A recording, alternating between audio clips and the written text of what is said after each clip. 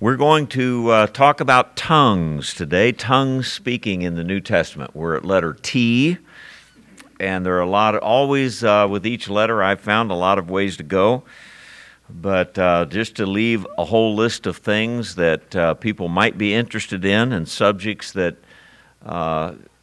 affect us and that we're interested in, I think it's worthwhile to spend this hour talking about tongue speaking in the New Testament. So we will do that and turn to those passages of Scripture in just a minute. You know that after the apostles died off and the first century was over, there were very few instances of tongue speaking throughout church history. So if you go back through the history books, you basically, when you find it among groups that were considered to be heretical. Those groups that were kind of shunned or for other reasons were not accepted in Orthodox Christianity. So throughout history, we don't have a lot after the New Testament for us to go back to and say, oh, here's a group, because those kind of groups are fairly unreliable. It was not until the 20th century that tongue speaking in the churches came out again. And when it did, it began very slowly. The first one was in 1900 on New Year's Eve in Bethel Bible College in Topeka, Kansas, so just down the road from us, at a Bible study type of setting. A woman named Agnes Osman prayed and began to speak in a gibberish that she claimed was from God. Then the Azusa Mission, also a few years later in Los Angeles, someone did the same thing. This was early 20th century, early 1900s. And then this kind of phenomena of tongue speaking was kept within the Pentecostal type movement, the Pentecostal and its offshoots, that would practice, the miracle working, the healing services, and so forth. And the tongue speaking kind of fit right in with what they were doing. I can remember as a boy visiting in my grandfather's house in Springfield, Missouri. I'd be there a lot of times in the summer, and just down the street on the other corner was a little white square building, an Assembly of God building, and if you walk by there some nights, you could hear some pretty interesting stuff going on inside, And, I went to a Baptist church with my grandpa, but we didn't do that kind of thing. So you might remember things like that.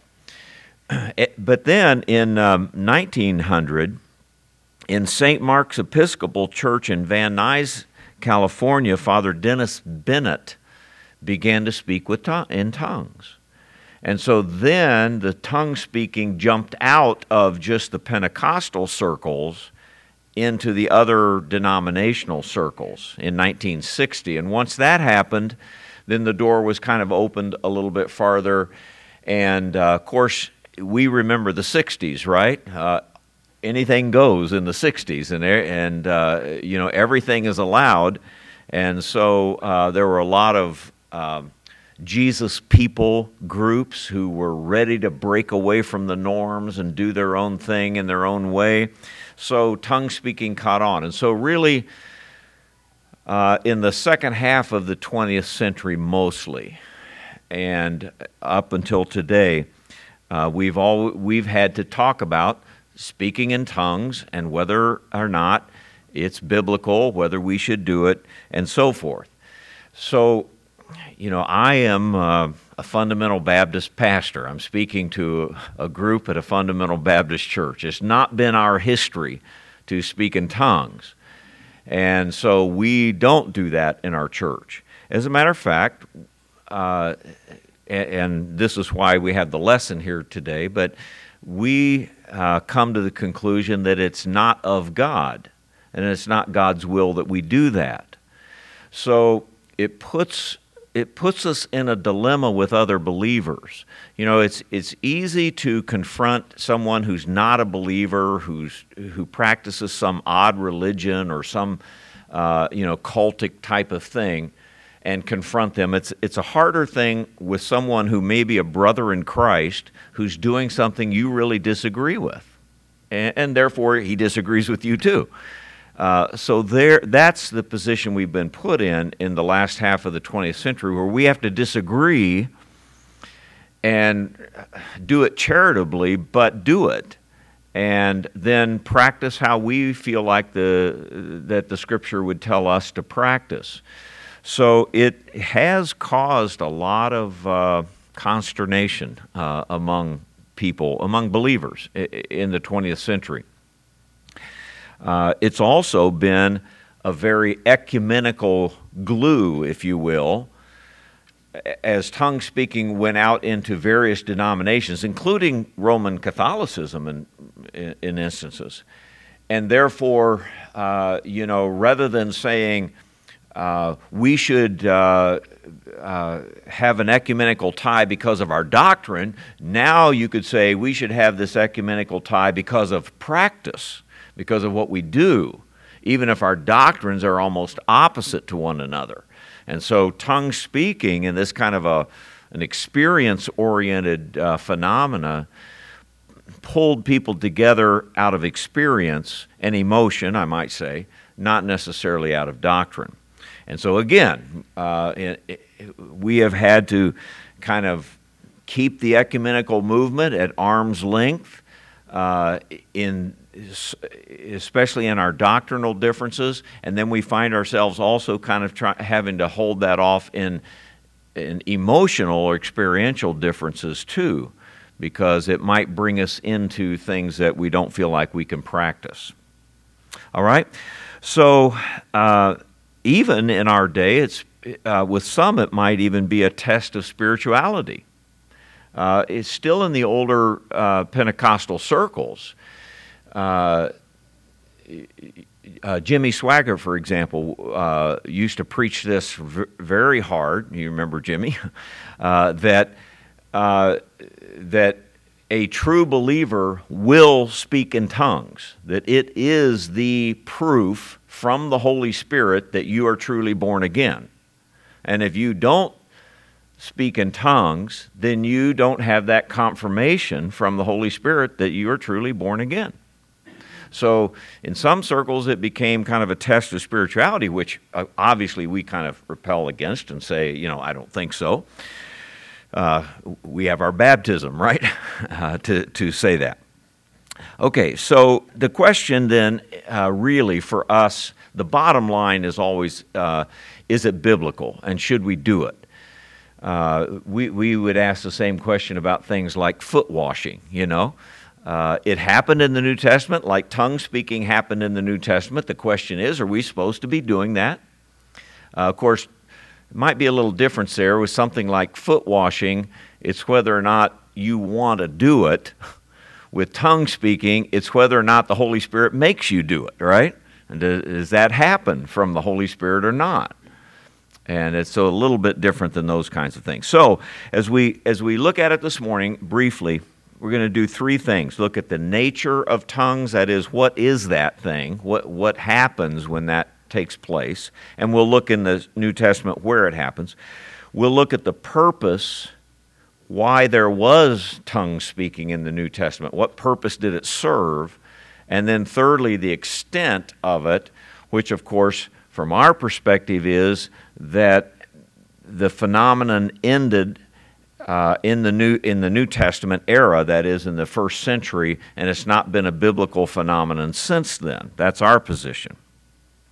Okay, so first, the original nature of tongues. Would it surprise you to remember or know that there are only 4 places in the New Testament where tongue speaking is even mentioned? Sometimes you think that, boy, it's on every page of the New Testament, right? It's everywhere you turn. Jesus never spoke about it. And it only appears then first in Acts chapter 2. So go there, Acts chapter 2, At the day of Pentecost, as you remember, that's where you get the name Pentecostal and so forth. And then 2 more times in the book of Acts and 1 time outside the book of Acts, and that's all. There's no more teaching on it. There's no more examples of it. There's no more instances where we know that it happened. So when you think about it, tongue speaking isn't a very big thing in the New Testament. So if you make it a big thing, especially if you make it a test for salvation, I really think you've pressed it beyond what the New Testament makes it, that's for sure. And by the way, the first instance is Acts 2, then in Acts 10, then in Acts 19, and the third one is the book of 1 Corinthians, so that in 3 chapters, 12, 13, and 14, Paul deals with this thing of spiritual gifts, which includes prophecy and tongues primarily, and other certain things like healing, gifts of healing and those kinds of things. So even though he covers it in 3 chapters, I'm using that as one instance of it. I mean, if you count the word, you'd get it more often, but he only writes to the church about it in that one time. Okay, so really 4 times.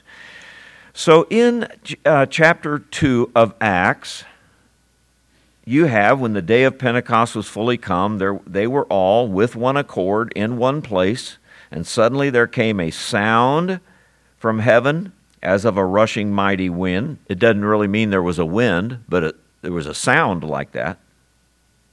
And it filled all the house where they were sitting, and there appeared unto them cloven, tongues like as of fire, and it sat on each of them. Now, first of all, there's a visible manifestation of some kind that they saw.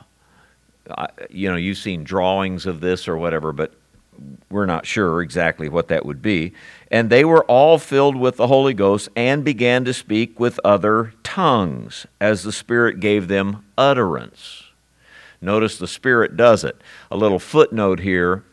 You will never find in the New Testament in any of these passages where a person is commanded to seek this gift, or where a person ever says, "I want to do that. How do I do it?" That's totally foreign. When it happens because the Holy Spirit made it happen to them. Because a lot of tongue speaking today is something that you learn from a child. I know that because when we were in California for 3 years, I was teaching at a school out there, and our first 2 kids were little, preschoolers, and we had to put them in a daycare. And the only daycare available to us was an Assembly of God church that had a little daycare. So we put Michael and Rebecca in this little daycare. And they were there, we'd take them there before, we'd go to work, come back. Ann worked at the college too, and we'd come back, pick the kids up, and go home. And then we began to notice at dinner time that when we prayed, their hands went up in the air. These are preschoolers, and things like this. And we began to, and sure enough, they were being trained when they prayed and so forth. So we have 2 little charismatics in our family. Maybe that's where Rebecca learned to sing so well. I don't know, No, we kind of conveniently found another place to put our kids. Because, in other words, they were being trained physically to go through the motions so that they could begin doing this automatically, you might say. Now, back to our verse, especially in verse 4, when it says the word tongues in verse 3 and in verse 4, it's the word glossa. Glossa, a Greek word, glossa, is the common word for tongue. And so we refer to speaking in tongues sometimes as glossolalia. I don't know if glossolalia comes from glossa and lalalia, which means to speak. So to speak with tongues, glossolalia. Now, it's interesting though that look at the end of verse 6. Well, let me read it. Now, when this was noised abroad, the multitude came together and were confounded because that every man heard them speak in his own. Now we have the word language. And in verse 8, every man in our own tongue.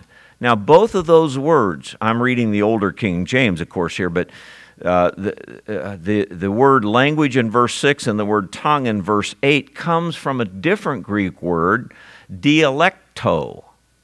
What English word do we get from dialecto? We get our word dialect. So actually, these words are being used synonymously. One could trade off for the other. So when we say, oh, that's a different tongue than I know, don't we mean dialect? Sure, that's what we mean, a language. So another footnote here, and that is we're going to find that tongue speaking was always a language. Even in Corinthians later on, there was a false speaking in tongues that Paul has to address that might have been a gibberish that no one understood. But the biblical speaking of tongues was always a language that if you happened to speak that language and knew that language, you could understand it. And if you didn't speak that language, the tongues, someone needed to interpret. Remember that instruction in 1 Corinthians 14? Then let somebody interpret so that they can give you an interpretation. Like, we might have a missionary or somebody from a foreign land. He comes up here, he speaks. Sam did this last time he brought a Ukrainian fellow with him, and we heard Ukrainian, but we don't speak that dialect. Sam translates into English. And so that's the instruction in the Bible to do when this thing happens if there are people present who don't understand that language, that tongue. So understand that the idea of tongues or dialect is the same thing. Then in chapter 10, you have the case of Thomas going to, I'm sorry, I probably should,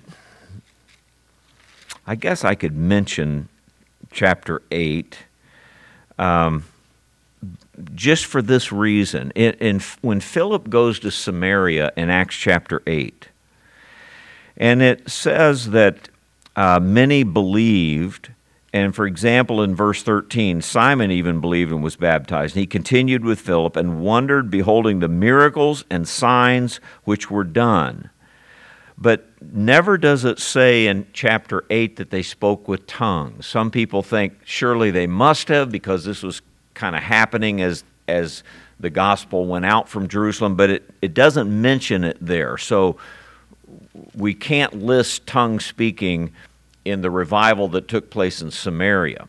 But when we get to chapter 10, we're at Caesarea, mentioned in verse 1. And this is where Cornelius, the angel appears to Cornelius and says, you need to go find Peter and bring him to your house, because Peter will tell you what you need to know to be saved. So he sends down to Joppa, he gets Peter. Peter comes up to Caesarea with some of his partners, and they come in and they preach the gospel to these Gentiles in Caesarea. And so in verse 44, while Peter spake these words, the Holy Ghost fell on them which heard the word. That is, they believed, of course. And they of the circumcision which believed were astonished, the Jews were astonished, as many as came with Peter, because that on the Gentiles also was poured out the gift of the Holy Ghost. Excuse me. And they heard them speak with, here's our word again, tongues, and magnify God. And so then answered Peter, can any man forbid water that these should not be baptized, which have received the Holy Ghost, as we have? And he commanded them to be baptized. Of course, that's in water, in the name of the Holy Spirit. Let me also put a footnote in here. As I'm doing this, all kinds of footnotes are flashing in my head, so I'll insert what I can. I have marked in my book of Acts, in the three places where tongues happens, the order of things that took place. So in Acts chapter 2, and I guess this is a good place to mention, and here, notice you have, they were saved first, then the Holy Spirit came on them, then they spoke with tongues, then they received water baptism, in this order. But in every place that tongues happen, sometimes that order gets reversed, except that salvation always comes first. So we're always talking about someone who's saved here. Sometimes they were water baptized, and then the Holy Spirit came on them. Sometimes the Holy Spirit came on them, they spake in tongues, then they were water baptized. There was no specific order, in other words, that had to be followed to make this thing happen. And there is no order today either. And when you and I speak of baptism, we know two baptisms, remember. When we get saved today, the Holy Spirit immediately regenerates us and indwells us. Okay? Matter of fact, regeneration is salvation. And we call that baptism of the Holy Spirit. 1 Corinthians 12:13, for by one Spirit are we all baptized into one body. So when you got saved, you were Holy Spirit baptized. That is the only Holy Spirit baptism that the New Testament knows anything about. Then, having been regenerated by Spirit baptism, you followed the command of the Lord to be water baptized, which pictures the Spirit baptism. So the Spirit baptism that happened at your salvation placed you into the universal body of Christ. Your water baptism, which is a picture of that, is a prerequisite for you to come into the local body of Christ. So that is the way we practice it. Now, our Pentecostal friends and others might say to us, well, they believe that you can get saved and then afterwards, at some later time, receive the baptism of the Holy Spirit. And then you must speak with tongues in order to confirm that you receive the baptism of the Holy Spirit. And where we differ with them on that is to say, no, we received that Spirit baptism the moment we got saved. It doesn't have to be accompanied with tongues or any other miracle. It happened when we got saved, and it cannot happen again if it happened. You possess the Holy Spirit. He lives within you. That baptism placed you into the body of Christ. You are there sealed unto the day of redemption. It can't be repeated. All right? So, just a side note so you understand that. Now, it happened here, and this would be sometime in the 30s AD. You remember that Pentecost happens 32 or 33 AD, depending on the year that Jesus died. And this would only be a couple years, a few years at the most after that, when this tongue speaking takes place in Acts chapter 10. Now go to 19, Acts chapter 19. And now we do move up to the third missionary journey of Paul, so we're in the late 50s, around 60 even AD. So we've jumped up quite a bit. Well, we will put Corinthians a little before this, but we're not to 1 Corinthians yet. So actually, when we look at Acts chapter 19 at Ephesus, verse 1, we're looking at the last time tongues is mentioned in the New Testament. Do you understand what I said there? Because even though 1 Corinthians is placed to your right in the New Testament, chronologically, 1 Corinthians has been written before Acts 19 takes place. You understand what I'm saying? So you have the beginning of it at Pentecost. You have one instance at Caesarea. Paul writes to the Corinthian church about it in between, and now you come to the late 50s, and Paul is going to come to Ephesus, and it's going to happen again, and never do we see it again in the New Testament. So he said unto them, verse 2, have you received the Holy Ghost since you believe? And they said, we have not so much as heard whether there be a Holy Ghost. This is thanks to Apollos' preaching. And he said unto them, and then what were you baptized? And they said, unto John's baptism. And he said, well, John baptized the baptism of repentance, but he meant believe on the Lord Jesus, the end of verse 4. And when they heard this, they were baptized, water that is, in the name of the Lord Jesus. And when Paul had laid his hands upon them, the Holy Ghost came on them, and they spake with tongues and prophesied. Here the order is they were saved, they received water baptism, the laying on of hands of the apostles, then the Holy Spirit came on them, then they spake with tongues. Again, the order changes every little bit. So here you have the last mention. I might put this little footnote in. Everywhere we're going to see the speaking of tongues, there are apostles there too. We'll come back to that in just a minute. Then we go to 1 Corinthians 12 through 14, all right? And just turn there. You might see the markings that you have, or maybe you have a study Bible or something that has these chapters kind of designated. But 1 Corinthians chapter 12, you have now concerning spiritual gifts. And he begins to deal with this, and he goes all the way through chapter 14. Chapter 13 is kind of a parenthesis where he talks mainly about love, and then comes back to the instructions about tongues. So tongues appears here in the list of things that they did and that he's instructing them about.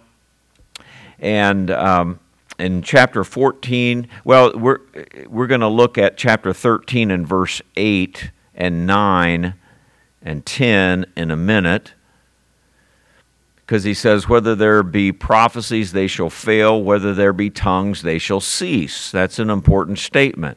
If tongues are going to cease, our question is, when did that happen? Or has it happened? Whether it be knowledge, it shall vanish away, and so forth. All right? Now, another thing about this chapter is that you have the expression tongues and unknown tongues. So look at chapter 14, for example, and verse 2. He that speaketh in an unknown tongue speaketh not unto men, but unto God, and no man understandeth him. Howbeit in the Spirit he speaketh mysteries. Notice the word unknown there. In the King James, and properly so, is the word unknown in italics. Whereas down in verse 9, so likewise, except ye utter by the tongue words easily to be understood, there meaning the dialect, or verse 5, I would that you all spake with tongues. No word unknown there. And here's an interesting thing. I don't know whether you like John MacArthur or not.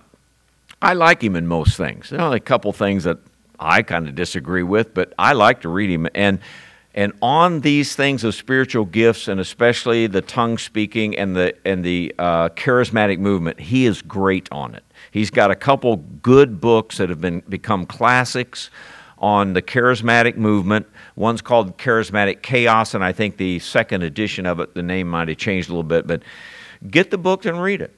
Now, he does something here, and other commentators have followed him on this. He's probably not the first, but I mean, he made it well known, that he points out that the original King James translators were right on. And he doesn't even use the King James, so he's not promoting it. He's just saying they were right on when they recognized that when Paul here in this chapter is speaking of false tongues, they put the word unknown in there. And when he's speaking about true tongue speaking, a language that needs to be interpreted, they leave the word unknown off. And I think he said maybe there's one possible exception in chapter 14 to that. So as you read it, his opinion would be that Paul is, and MacArthur and others go into this, that there was lots of, by this time, false speaking in tongues, done in the temple of Diana, done in the temple of Aphrodite, and all of these occult religions. They all spoke with tongues. And Corinth was a mishmash of various different things like that. So what was happening is you have a true gift of tongues. It's getting old.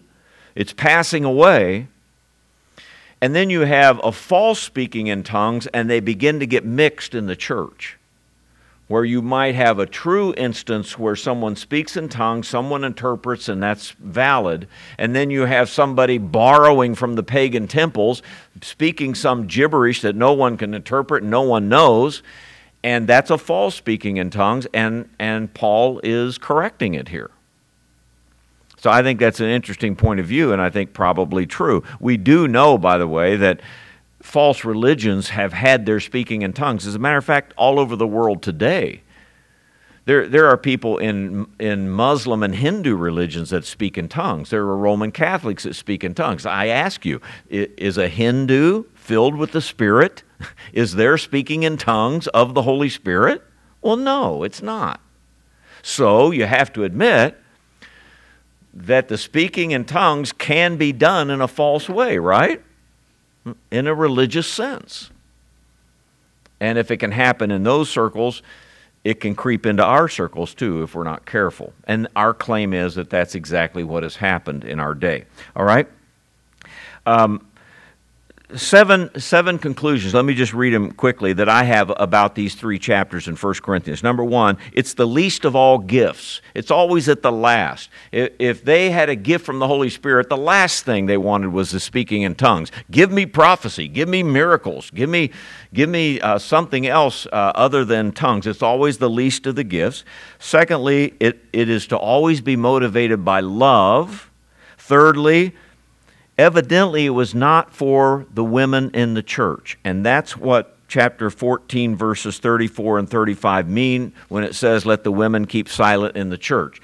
It's not been our position that you women are not supposed to talk in church. We try to borrow from that as much as we can, but no, I'm just kidding. But it surely doesn't mean that. We do hold that a woman should not teach a man. And we hold to that, not from this passage, but from Paul's other letters. But women teach women. Women teach in our Sunday school. Women sing. Women don't preach. So there are certain things that Paul set out in the church, and tongue speaking was one of them, evidently, that the women should not. And so I ask you, if that's true, who does most of the tongue speaking in charismatic circles? At least 50% of it anyway, if not much more, is done by women. And who began the first tongue speaking back in Topeka, Kansas in 1901? A woman did. So I think that that's a proper interpretation. Fourthly, if someone speaks in tongues, someone else must interpret. Fifthly, you have to do it one at a time. Never have 2 people speaking in tongues at once. Sixthly, it was never sought. You don't seek it and say, oh Lord, please let me speak in tongues. Never is there such a command or an instance. And seventhly, in these 3 chapters, there's a certain even ridicule by Paul of false speaking in tongues. You're not speaking to anybody but yourself. Nobody can be encouraged by your speaking in tongues, so seek to prophesy. At least somebody's encouraged by it. In other words, he's kind of belittling the unknown tongue, the false tongue. Okay, how to move on, so let me do that. The second major category that we're talking about this morning is the purpose for tongues. We just looked at the nature for tongues and how it was done in the New Testament.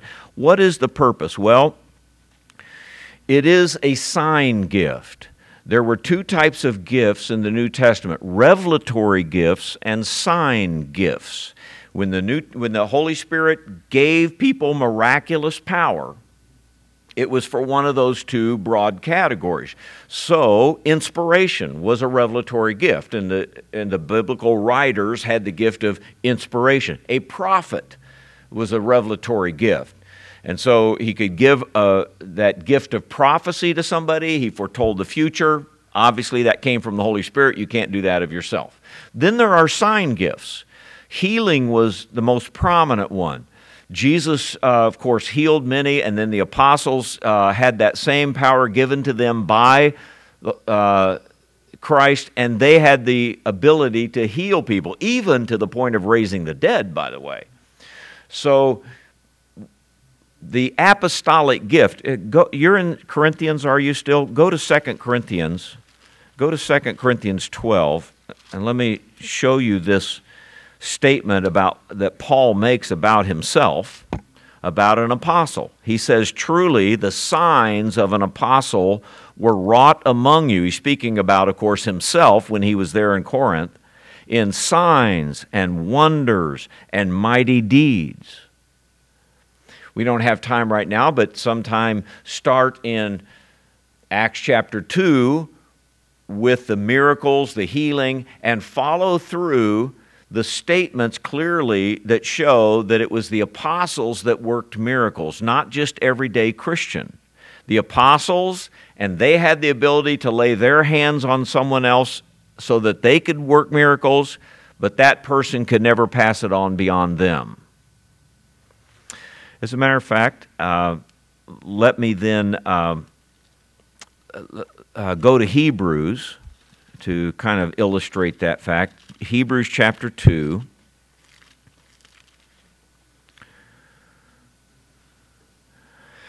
And let me read a few verses in Hebrews chapter 2. Therefore we ought to give the more earnest heed to the things which we have heard, lest at any time we should let them slip. For if the word spoken by angels was steadfast, that is the law of Moses, and every transgression and disobedience received a just recompense of reward, how shall we escape if we neglect so great salvation? Now notice this. Which at the first began to be spoken by the Lord. All right, so Jesus himself speaks first.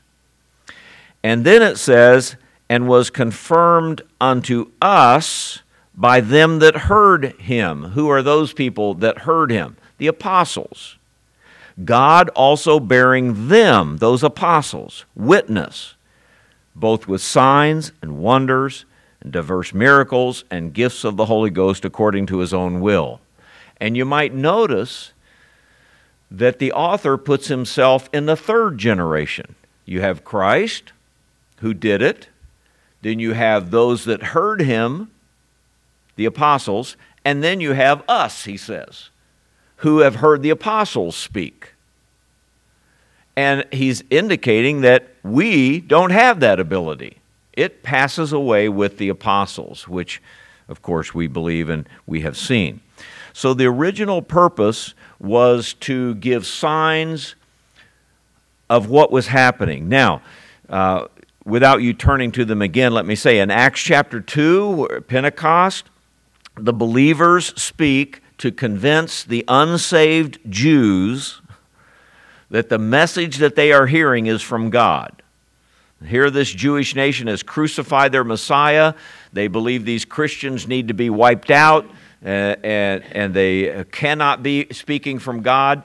And yet here comes these miracles, especially and tongue speaking among them, to say, no, these men are from God. Acts chapter 10, the new converts from the Gentiles speak in order to convince the Jewish believers that God is giving the gospel to the Gentiles as well. So it's a sign given to someone there that is hearing. Acts 19, the new converts speak to convince the old believers again of God's message. 1 Corinthians 12 and 13, believers speak to edify other believers. And it's kind of interesting, there are always Jews present when tongue speaking takes place because the Jewish nation had said, Jesus is not our Messiah, and this new movement called Christianity is not our movement. It's not of God. And then all of a sudden, here come these miracles right in the face of those Jewish believers that says, oh, yes, it is from God. And so Jews were always present, and apostles were always present, because they were the ones doing it or had put their hands on others who did it. And so it was to authenticate the message of the apostles, and to give to the unbelievers, Jews primarily and even Gentiles, the message that this new Christian thing called Christianity is of God. All right, let me move on thirdly to the extent of tongues and go back to 1 Corinthians 13 with me, if you will, real quickly. I may run out of time with this. I'll try to go quickly, but it might be worth coming back to. In 1 Corinthians 13, where he's talking about love primarily, he ends that statement and begins in verse 8, love never fails, but whether there be prophecies, they shall fail. Whether there be tongues, they shall cease. And whether there be knowledge, it shall vanish away. We know in part, we prophesy in part, But when that which is perfect is come, that which is in part shall be done away. Now, I'm going to do this in a deductive manner because of the time here. So let me just give you the conclusion. I'm going to back up and we'll go as far as we can in the proofs of this. What is being said here is that tongue speaking will stop of itself at a certain time. And the other gifts mentioned here as knowledge and prophecy, revelatory gifts, they will be brought to a close when that which is perfect, or the New Testament, is completed. So generally those of us who are cessationists, that is, we believe these things have ceased, we would put the end of tongues no later than 70 A.D. When God took away the Jewish nation and the temple was destroyed in 70 A.D., of course, we don't find any more speaking in tongues after Acts 19, and that's 60 A.D. So by 70, there's no speaking in tongues. The Jewish nation is gone. There's no more need for tongues. And they cease of themselves, middle voice. The other revelatory gifts will go on until the New Testament is complete, especially the gift of inspiration, the gift of prophecy like John's revelation and so forth. And then when that which is perfect, which those of us who take this position usually interpret as the New Testament itself, the perfect, finished, complete revelation of God, when we have this in 95 A.D., we don't need inspiration anymore. We don't need prophecy anymore. We don't need revelatory gifts any longer. And so those things ceased when the New Testament ceased. Okay, so that's the conclusion of what we think 8, 9, and 10 here, these verses are saying. We do know it says tongues shall cease. And again, the question is when and how. And so we're saying this. Prophecy and knowledge here, they are put together in this passage, and tongues is singled out by itself. Unfortunately, the older King James translates one single Greek word in 3 or 4 different ways here, and it becomes confusing. You see the word fail in verse 8, prophecies they shall fail. Same word translated vanish away at the end of the sentence. Same word. So prophecies fail, knowledge vanishes away. But in other words, they're rendered inoperative. At the end of verse 10, done away, same word. End of verse 11, put away, same word. All come from the same Greek word. Verb, I should say. So that is in a passive voice. If you understand what I'm saying, it shall be ended. It shall be brought to a close. 4 times, revelatory gifts are said, God will bring them to a stop. And He did that when the New Testament was completed. Tongues, however, will cease, stop. And that's in a middle voice, which we would translate as stop of themselves. So we believe that tongues stopped before 70 A.D. or by then, all on their own. God didn't have to even bring them to an end. He just didn't give the gift anymore. Okay? Now, when we talk then to our charismatic friends, and they may be brothers and sisters in Christ, and so when we disagree, let's disagree charitably and in a Christian spirit, but this is basically where we come from. So that we're not denying that tongue speaking did not happen in the New Testament. Of course it happened. We are saying that it hasn't happened throughout church history except in negative ways. And we are saying that then if it happens even in the 20th and the 21st century, that it cannot be of God. It has to be something else happened for some other reason this tongue speaking took place. The same thing we would say again. If you heard a Hindu speaking in tongues, you would say, well, I don't know why it's happening, but it's not of the Holy Spirit. Kind of the same conclusion. So I would draw these 7 conclusions. I'm going to read them. That's the end of the lesson. Number 1, and maybe most remote, but a real possibility is that sometimes tongue speaking could be satanic. We know that Satan and his demons can cause even believers, to do strange things. I believe near-death experiences, where they think they see heaven and everything is joy and peace and contradictory to the whole New Testament, and they come back and say, oh, this is what I saw, this is the way life after death is going to be. I believe that's a vision from Satan himself, contradicting the Word of God. So it can happen with tongues. Secondly, of course it can be emotional, and children grow up learning to mouth these things and learning to speak the glossolalia, which is just gibberish. It's not a New Testament dialect at all. Thirdly, sometimes this happens as a shortcut to maturity. If you were in one of these religions and you hadn't spoken in tongues, you'd be a lesser saint. You have to speak in tongues to show that you're mature, so you need to do it, and people try to do it. Fourthly, I think it happens by faulty exegesis. In other words, again, not properly understanding the New Testament. That's a begging the question, but in other words, I still believe it. And so what should we do? Number one, or fifthly, I think we should stay away from it and should not try to practice it and not be in those circles where it is being practiced. I think that we should learn not to swallow everything we see and hear, because the fact that phenomenon takes place doesn't mean it's of God.